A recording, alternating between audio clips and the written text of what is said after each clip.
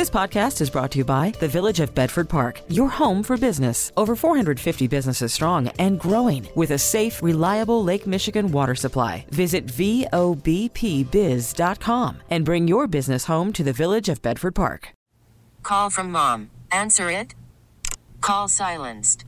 Instacart knows nothing gets between you and the game. That's why they make ordering from your couch easy. Stock up today and get all your groceries for the week delivered in as fast as 30 minutes without missing a minute of the game. You have 47 new voicemails. Download the app to get free delivery on your first 3 orders while supplies last. Minimum $10 per order. Additional terms apply. Now, the WBBM Noon Business Hour. 12:03 Friday afternoon, June 16th. Good afternoon. Thanks for joining us on the Noon Business Hour presented by the Village of Bedford Park. I'm Rob Hart. It may not seem apparent these days, but there technically is a dress code for airline passengers, and some people would also like to see a code of conduct. We'll cover that in our next segment, but right now... Knight Rider, a shadowy flight into the dangerous world of a man who does not exist. Mercedes-Benz and Microsoft have agreed to add ChatGPT to cars in the United States. We're joined by Jeff Gilbert, CBS News automotive reporter based in Detroit. Jeff, thank you for joining us today. So how close are we to actually having a kit of our very own? You know, it's getting a little bit closer, and I've been following this for years. Early on, if you had a car that took voice commands, you had to speak distinctly to it, and often it didn't understand you. And, you know, you and I are radio professionals. We should be understood all the time. Now you've got, you know, the Hey Siri, Alexa kind of integration where it's easier to talk to these vehicles, and adding artificial intelligence actually makes it more like a conversation. And what are some things you can do as the driver of this Microsoft AI-enabled Mercedes-Benz? What can you make the car do? It's nothing different than what you can with many vehicles right now. In many vehicles, you can use voice commands to change the temperature, change the radio station. Not that anybody would ever want to do anything like that. Oh, don't even say that. Not even as a joke. No. And set various controls, because this is the thing the industry has struggled with. Is it's frustrating to put a lot of controls on a touch screen, but there's so many things you control in a vehicle now.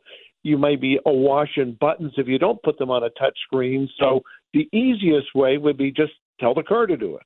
And it really does meet a need. I mean, this does not seem like an AI gimmick, because we tell people don't text, don't talk on the phone while you're driving, but at the same time, you're taking your eyes off the road just to adjust the air conditioner, and that could be just as dangerous as texting somebody. Exactly, and this could actually make texting safe behind the wheel if you just tell your car, text my wife, tell her such and such and so, and it's set off without any kind of problem. So it really could be very useful. And again, cars have been moving in this direction for a while, and it just makes it a little bit easier, a little bit more natural. I haven't had a chance to obviously test out this system, but I'd like to, because Mercedes' current system is kind of clunky. In fact, it activates with the word Mercedes. So a couple of times I've test driven one of their vehicles and was talking about a Mercedes, and all of a sudden the vehicle starts talking to me. Well, that's always an awkward conversation, Jeff. Yes. Does this mean the car will be fully connected, that it will be connected to a cellular network so it can it can send data to a central server, or do you still have to connect through your own phone? Oh, you are so far behind on this. We've had cars connected with 4G and now 5G modems for a while. So virtually every vehicle that we have right now is connected to one extent or another. I mean, obviously there are some higher-end services that you're going to have to pay for if you want them, but the cars are sending data all the time. You know, Tesla, for example, does a number of over-the-air updates, all sorts of things. So connectivity is here. Jeff Gilbert, CBS News automotive reporter based in Detroit. Because money matters. This is the WBBM Noon Business Hour. There's a call from some quarters to introduce an effective dress code, an effort to bring more civility to air travel, also issues of personal grooming and hygiene. Let's get the perspective of Joe Brancatelli, editor and publisher of JoeSentMe.com, based in New York. Joe, thank you for joining us today. And before we talk about the calls for increasing the dress code on airplanes, there's already a dress code that you agree to in the contract of carriage when you actually buy your airline ticket.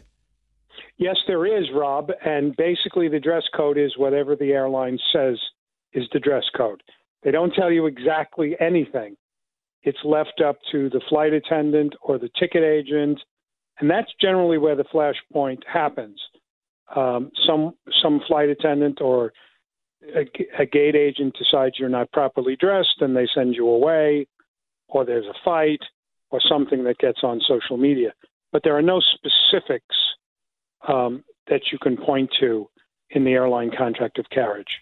Are there some general rules of thumb, though, whether it's the rules that can be enforced by the airline gate agent or just part of the unspoken societal compact that we all agree to when we go inside this enclosed space with 200 other people for a couple of hours?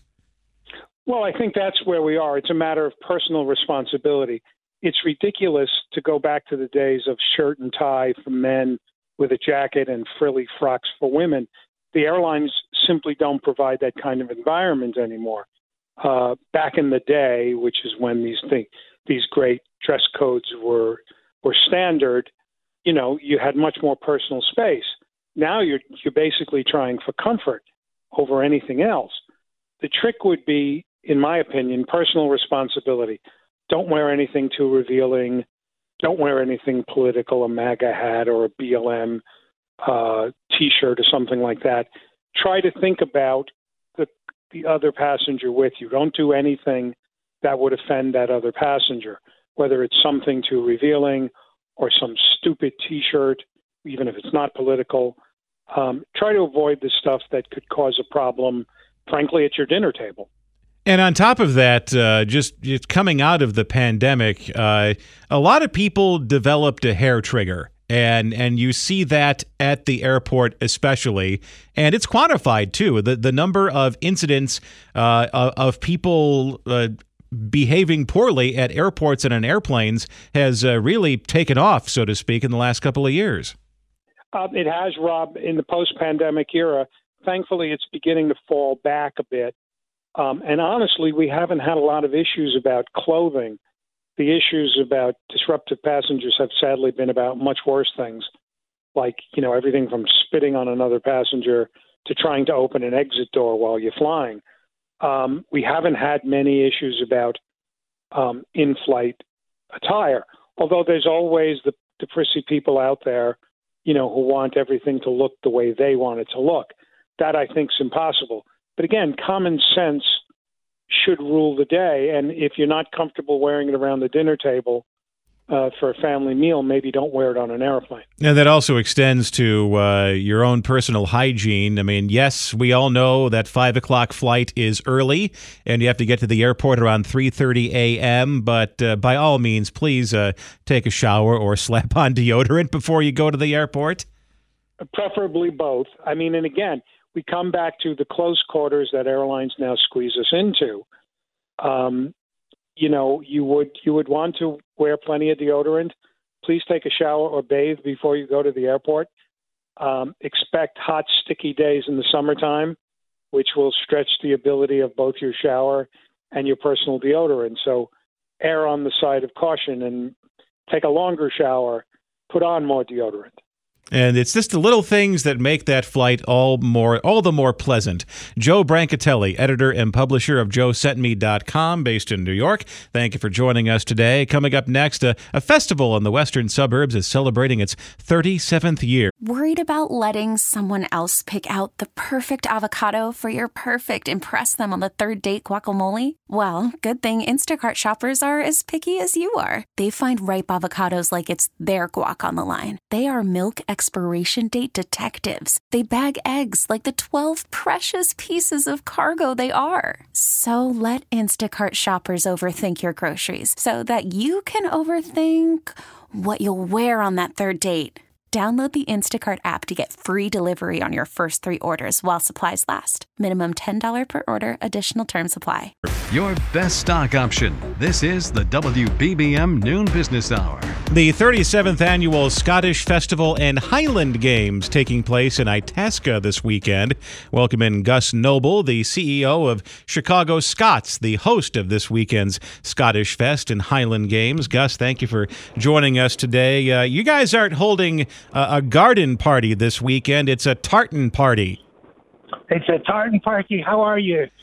We have some of the best things in Scottish culture here in Itasca this weekend, from music to food to some great clothes and some genealogy that's happening. We are bringing Scotland to Chicago. It is. Is this the second post-pandemic Scottish Fest and Highland Games? It is indeed. Last year was the first one. We had one kind of virtual one, and then we decided to kind of focus on a couple of things in the 2021. But it promises to be a huge event. We've got the National Chef of Scotland here. Gary McLean is going to do some cooking demonstrations featuring the iconic haggis and some other Scottish dishes. And then I'm so looking forward to the massed bands on Saturday evening, where we'll have all of the 46 pipe bands who are here get together and play in unison. And it's the largest bagpiping championship in North America this year. Now, before we talk about what's going on this year, what was it like last year just to have everybody back in person once again? You know, this festival always puts smiles on faces and warmth in hearts, because it's all in support of a great cause. It supports the oldest charity in Illinois, and we run a nursing home. And so we've really felt the pandemic in lots of different ways, both being apart from one another, being apart from our culture, literally our Scottish culture, and having run a nursing home, which was right at the front line of the battle against COVID. So last year, when Amazing Grace played by the mass bands, and there was a moment I looked around and there was a grandfather holding his grandson's hand, and they just locked eyes for a second and wordlessly communicated across generations. And it was a wonderful moment of just families and people in the community coming together, reconnecting and establishing life again. It felt like a step into an assuring place. And as you said, this is an event for everybody with all sorts of interests taken care of. There's a whiskey tasting, there's a kilt competition, there's a knobby knees competition. But tell me a little bit about the feats of strength, because and you have to qualify for these. Is that correct? Yeah, this is the heavy athletics, which is the centerpiece. The original Highland Games themselves were these feats of strength and endurance and agility and balance, where, you know, the most iconic one is the caber toss, where these athletes toss what looks like a telephone pole end over end, and a perfect throw is when it faces 12 o'clock from the thrower. But there's also the bale of hay thrown with a pitchfork over a bar for height, like in the pole vault. There's the stone throw, the hammer toss, and each one of those events has its roots in very traditional and practical places in Scotland. We have athletes who come from all over the country. They're world record holders. We set a world record for 2 or 3 of the events here on our field in Itasca, and we look forward to really literally raising the bars higher and breaking more world records. Well, it sounds like a great time. Gus Noble, CEO of Chicago Scots. They are running the Scottish Fest and Highland Games in Itasca this weekend. Still ahead in Entrepreneur Friday, finding adventure in the suburbs. This is Chicago's news, traffic, and weather station, News Radio 1059. The WBBM Noon Business Hour continues. Good afternoon, I'm Rob Hart. These are the top stories on News Radio WBBM. This is Bernie Tafoya. The Chicago police sergeant in charge of a wrongful raid of a social worker's home 4 years ago has been fired. A court ruling's been issued involving a strict abortion law in one Midwest state. Entrepreneur Friday partnering with a public entity to open an adventure park outside of Chicago. And you probably have multiple credit cards, but how many is too many? WBBM Business, the markets are mixed right now. The Dow up 54, the NASDAQ is down 17, the S&P 500 is up 6. We have 61 degrees right now in Chicago under cloudy skies, going up to a sunny 71. It's 12:31. Topping our news at the half hour. The Chicago Police Board has voted to fire a CPD sergeant who led a highly publicized botched raid in 2019. The details from WBBM's Bernie Tafoya. Police had a no-knock search warrant when they rammed their way into the home of social worker Anjanette Young 4 years ago. She had been changing at the time and was naked, and police left her standing naked and handcuffed for several minutes, all the while she was telling them they had the wrong home. Now, Chicago Police Sergeant Alex Wolinski, who was in charge of the raid, has been fired. Young gave her reaction to CBS 2. I was just overwhelmed with tears and grateful because this is what I've always wanted from the very beginning. Young says she wanted all the officers involved in the raid to be fired, but that she's satisfied that Sergeant Wolinski was fired. The city reached a settlement with her for nearly $3 million. Bernie Tafoya, News Radio 105.9 WBBM. A state court has refused to unblock a strict abortion ban in the nation's heartland. Republican Iowa Governor Kim Reynolds wanted the state's highest court to dismiss a 2019 district court ruling that blocked Iowa's strict ban on most abortions. The Iowa Supreme Court failed to do that in a 3-3 split decision. The blocked law bans abortions once cardiac activity can be detected, usually around 6 weeks of pregnancy and before many women know they're even pregnant. Abortions are currently allowed in Iowa up to 20 weeks of pregnancy. Jim Crisula, CBS News. It's 12:32 as the Noon Business Hour continues, presented by the Village of Bedford Park. Markets are mixed at this hour. We're joined by Tim Grisky, Senior Portfolio Strategist with Ingalls & Snyder based in New York. Tim, thank you for joining us this week. And after a week of a lot of numbers and a Fed decision, it sounds like traders are just deciding to take a breath today. It is a quiet day, Rob, and the markets are very flat here, not a lot of change. And, Monday is a market holiday, so I think there are probably some people taking today off. And then just, it seems like the conventional wisdom about the trajectory of the economy has certainly changed in the past week or so, as you see an encouraging consumer price index number, an encouraging PPI number, and the Fed deciding to, at the very least, pause in the month of June just to catch its breath and kind of evaluate this rate hiking cycle. It seems like the idea that there's going to be a recession is beginning to fade in the distance, that the economy is strong and built to last for now. Well, I think it is. It was a very big and important Fed meeting on Wednesday, or announcement on Wednesday, and I think it really has changed the market trajectory a bit here. The Fed is pausing. It's not raising interest rates again. So we had more than a year of very significant rate hikes. That has stopped. The Fed is still indicating that they may do more, but there are some indications that inflation is beginning to decline. It isn't coming down really fast, and it might require the Fed to hike rates again to bring it down more. But for now, the Fed seems comfortable moving to the sidelines and waiting to see what happens to the inflation data.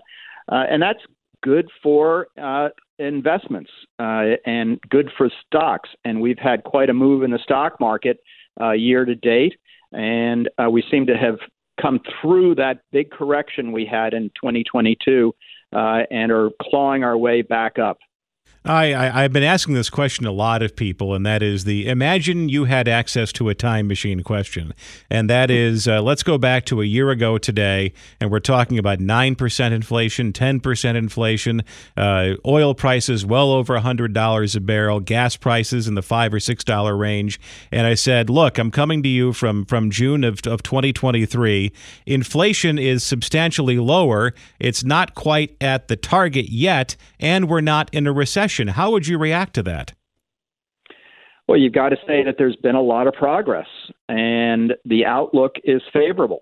It doesn't look like we're headed towards a recession, and that's good for the markets. The other, I think, big factor here has been, the market's discovery of artificial intelligence, AI, which is nothing new. This has been under development really since computers were first initiated. But it seems to have, come to light here that there are programs out there that you can use for artificial intelligence and to, speed up your work.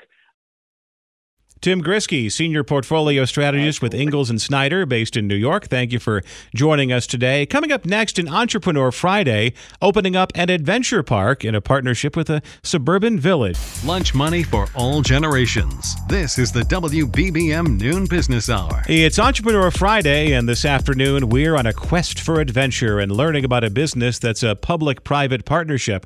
Welcome in Jeremy Bacon, CEO and co-founder of The Forge, Lemont Quarries Outdoor Adventure Park in southwest suburban Lemont. Jeremy, thanks for joining us today. And I remember when you guys opened 3 years ago, and it was the summer of 2020, the summer of the pandemic, when there just wasn't an awful lot to do outside of your own home. And what was it like to open during a very strange time in human history? And what type of reception did you get being an outdoor activity? Well, first of all, it's great to be here. Second of all, it was a very interesting time to start the business and open our doors.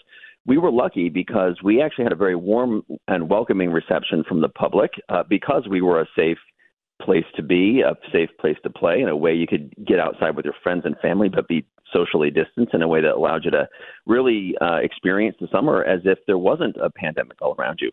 So we were slammed all summer long. It was really, really an exciting time for us to be open in the park. It also gave us a chance to learn how to, operate efficiently and to also stress test some systems. So we intentionally limited certain capacities and things to make sure people could be safe. And we didn't do concerts. We didn't do summer camps. We didn't do a lot of our educational programming because of the COVID pandemic. But we were then able to sort of introduce all those things over the course of the last couple of years. And now we're fully rocking. And how has your programming evolved over the past 3 years? Yeah, I'd say the biggest changes have been that every season we continue to add new attractions under our Exhilarate pillar. So, that's all the fun stuff you can do outside. That's kayaking and biking and hiking and orienteering trails and zip lining and climbing and archery battle tag and laser tag. There's a huge number of activities for families and friends of, every age from sort of 3 to 93. People can get out there and have a good time. And so every season we add new activities to the mix to help keep things fresh and give people, something else to do when they come out to visit us. But we also were able to, post the pandemic, launch our summer camp program for youth. So we have 4 different types of programs that we run all summer long. We have Camp Coyote for little kids, age 3 to 6, and we have Quarry camps for kids 7 to 10 and then 11 to 14. And then we do a special abilities and special needs camp as well for the summer where we bring folks from the region out to have a great time experiencing the outdoors and learning about nature. And that program has been a huge success. We actually sell out early in the season. So that this year it's completely sold out. Last year it was completely sold out. And it's been great. We also were able to introduce and launch our entertainment programs. So for us, that includes races. So we do triathlon and fat tire bikes and running races and all kinds of great races throughout the year. And then we do concerts and big festivals. So we have food truck festivals and Oktoberfest festivals. Today we have a huge national touring act in the park. We do concerts all summer long. And so it's a really exciting sort of full-fledged series of programs now that we couldn't open in 2020. But and then very quickly, this is a public-private partnership. This was set up in an old quarry in Lemont. Correct. And how did that partnership come together? Yeah, so we're in this really interesting space where we purchased a decent chunk of the 300 acres that we now operate in and around. And as part of our partnership with the Village and Township of Lemont, we took over stewardship for maintaining public lands. So we've actually invested almost $4 million up to this point into building out public infrastructure. That's parking, that's lights, that's roadways, We've done a lot of work to remove garbage and trash and things that, unfortunately, because it was no quarry, people were dumping cars and trucks and all kinds of terrible things out there. So we've removed almost all of that. And we've also started on an aggressive environmental restoration plan, too, where we're over the course of the next 5 and 10 and 15 years, our vision is to, with the support and sponsorship of our efforts, as well as the public and the village, to turn the entire 300 acres that is the Heritage Quarries in which the forge sits into an oasis of healthy ecological systems that everyone of every age can enjoy and experience. Jeremy Bacon, CEO and co-founder of the Forge, Lemont Quarries in Lemont. Thanks for joining us today. Still to come, deciding the right number of credit cards for you. Cash, credit, debit, and totally free. The WBBM Noon Business Hour continues. Most people have more than one credit card, and that's often a good thing. But what's the magic number of cards? Let's get some help from Ted Rossman, industry analyst with creditcards.com, based in New York. Ted, thank you for joining us today. And some people, you know, when they break out their wallet, let's say at a restaurant, and you see the number of credit cards they have, they look like a blackjack dealer at a casino. They may actually have 52. What is the danger in having too many credit cards? Having too many cards means that you might get disorganized. You might miss a payment, for example. That can cripple an otherwise excellent credit score. I mean, there's an element of the bigger they are, the harder they fall. Even one misstep, one 30-day late payment could drop your score 100 points or more, especially if you started from a really strong position. So I would say that's a big risk of having too many accounts. Maybe also if you're paying too many annual fees and you're not really getting good value from it, or maybe overspending. Sometimes there can be too much of a good thing. And when we talk about, let's define credit cards for these purposes, because some people may have 2 or 3 cards issued by a financial institution, but they could have 4 or 5 credit cards, just store charge cards. Does that count when you're factoring in the number of credit cards you have? It should, yeah. And in fact, those store cards can be risky. One, they tend to charge really high interest rates, so you never want to carry a balance. But those are the kind of accounts that are easy to forget about. And, one other thing we haven't even mentioned yet is identity theft. The more cards you have, the more risk there is for fraud. Maybe you're not checking up on it regularly. I know that sometimes people also pay store cards late by mistake because they don't use them that much, and then maybe you're at the store and you pull out the card and you buy something, and then you're not in the habit of checking that account, so that month's payment gets missed. Store cards can work for you if you pay in full and avoid interest, and if you're loyal to the store. That's another thing that I think you need to shop there enough to make it worth it. And then in general, let's say you do pay off a balance every month. What's like the optimal number of credit cards to have? Experience says the average American has about 4 credit cards. That actually sounds a little high to me. As you said, there are some people with 30 or more that have great credit and get great perks, but I definitely wouldn't start there. I think it's important to start small. You don't want to apply for too much credit all at once. I think something like 2 is probably a good benchmark for a lot of people. I think we should have credit. That's important to build credit and demonstrate a track record. I think it often makes sense to have at least 2 cards for different reward structures, different fee structures, maybe at least one with no foreign transaction fees, for example. Sometimes it makes sense to have a couple of different networks, like if you happen to be traveling somewhere that doesn't accept your primary card network. To each their own, but I would say, for most people, something like 2 to 4 is probably a sweet spot. Ted Rossman, industry analyst, creditcards.com. We really need new phones. T-Mobile will cover the cost of 4 amazing new iPhone 15s, and each line is only $25 a month. New iPhone 15s? It's better over here. Only at T-Mobile, get 4 iPhone 15s on us and 4 lines for $25 per line per month with eligible trade-in when you switch. Minimum of 4 lines for $25 per line per month with autopay discount using debit or bank account. $5 more per line without autopay, plus taxes and fees. Phone fee at 24 monthly bill credits for well-qualified customers. Contact us before canceling account to continue bill credits or credit stop and balance on required finance agreement due. $35 per line connection charge applies. See T-Mobile.com. We get it. Attention spans just aren't what they used to be. Heads in social media and eyes on Netflix. But what do people do with their ears? Well, for one, they're listening to audio. Americans spend 4.4 hours with audio every day. Oh, and you want the proof? Well, you just sat through this ad that's now approaching 30 seconds. What could you say to a potential customer in 30 seconds? Let Odyssey put together a media plan tailor-made for your unique marketing needs. Advertise with Odyssey. Visit ads.odyssey.com.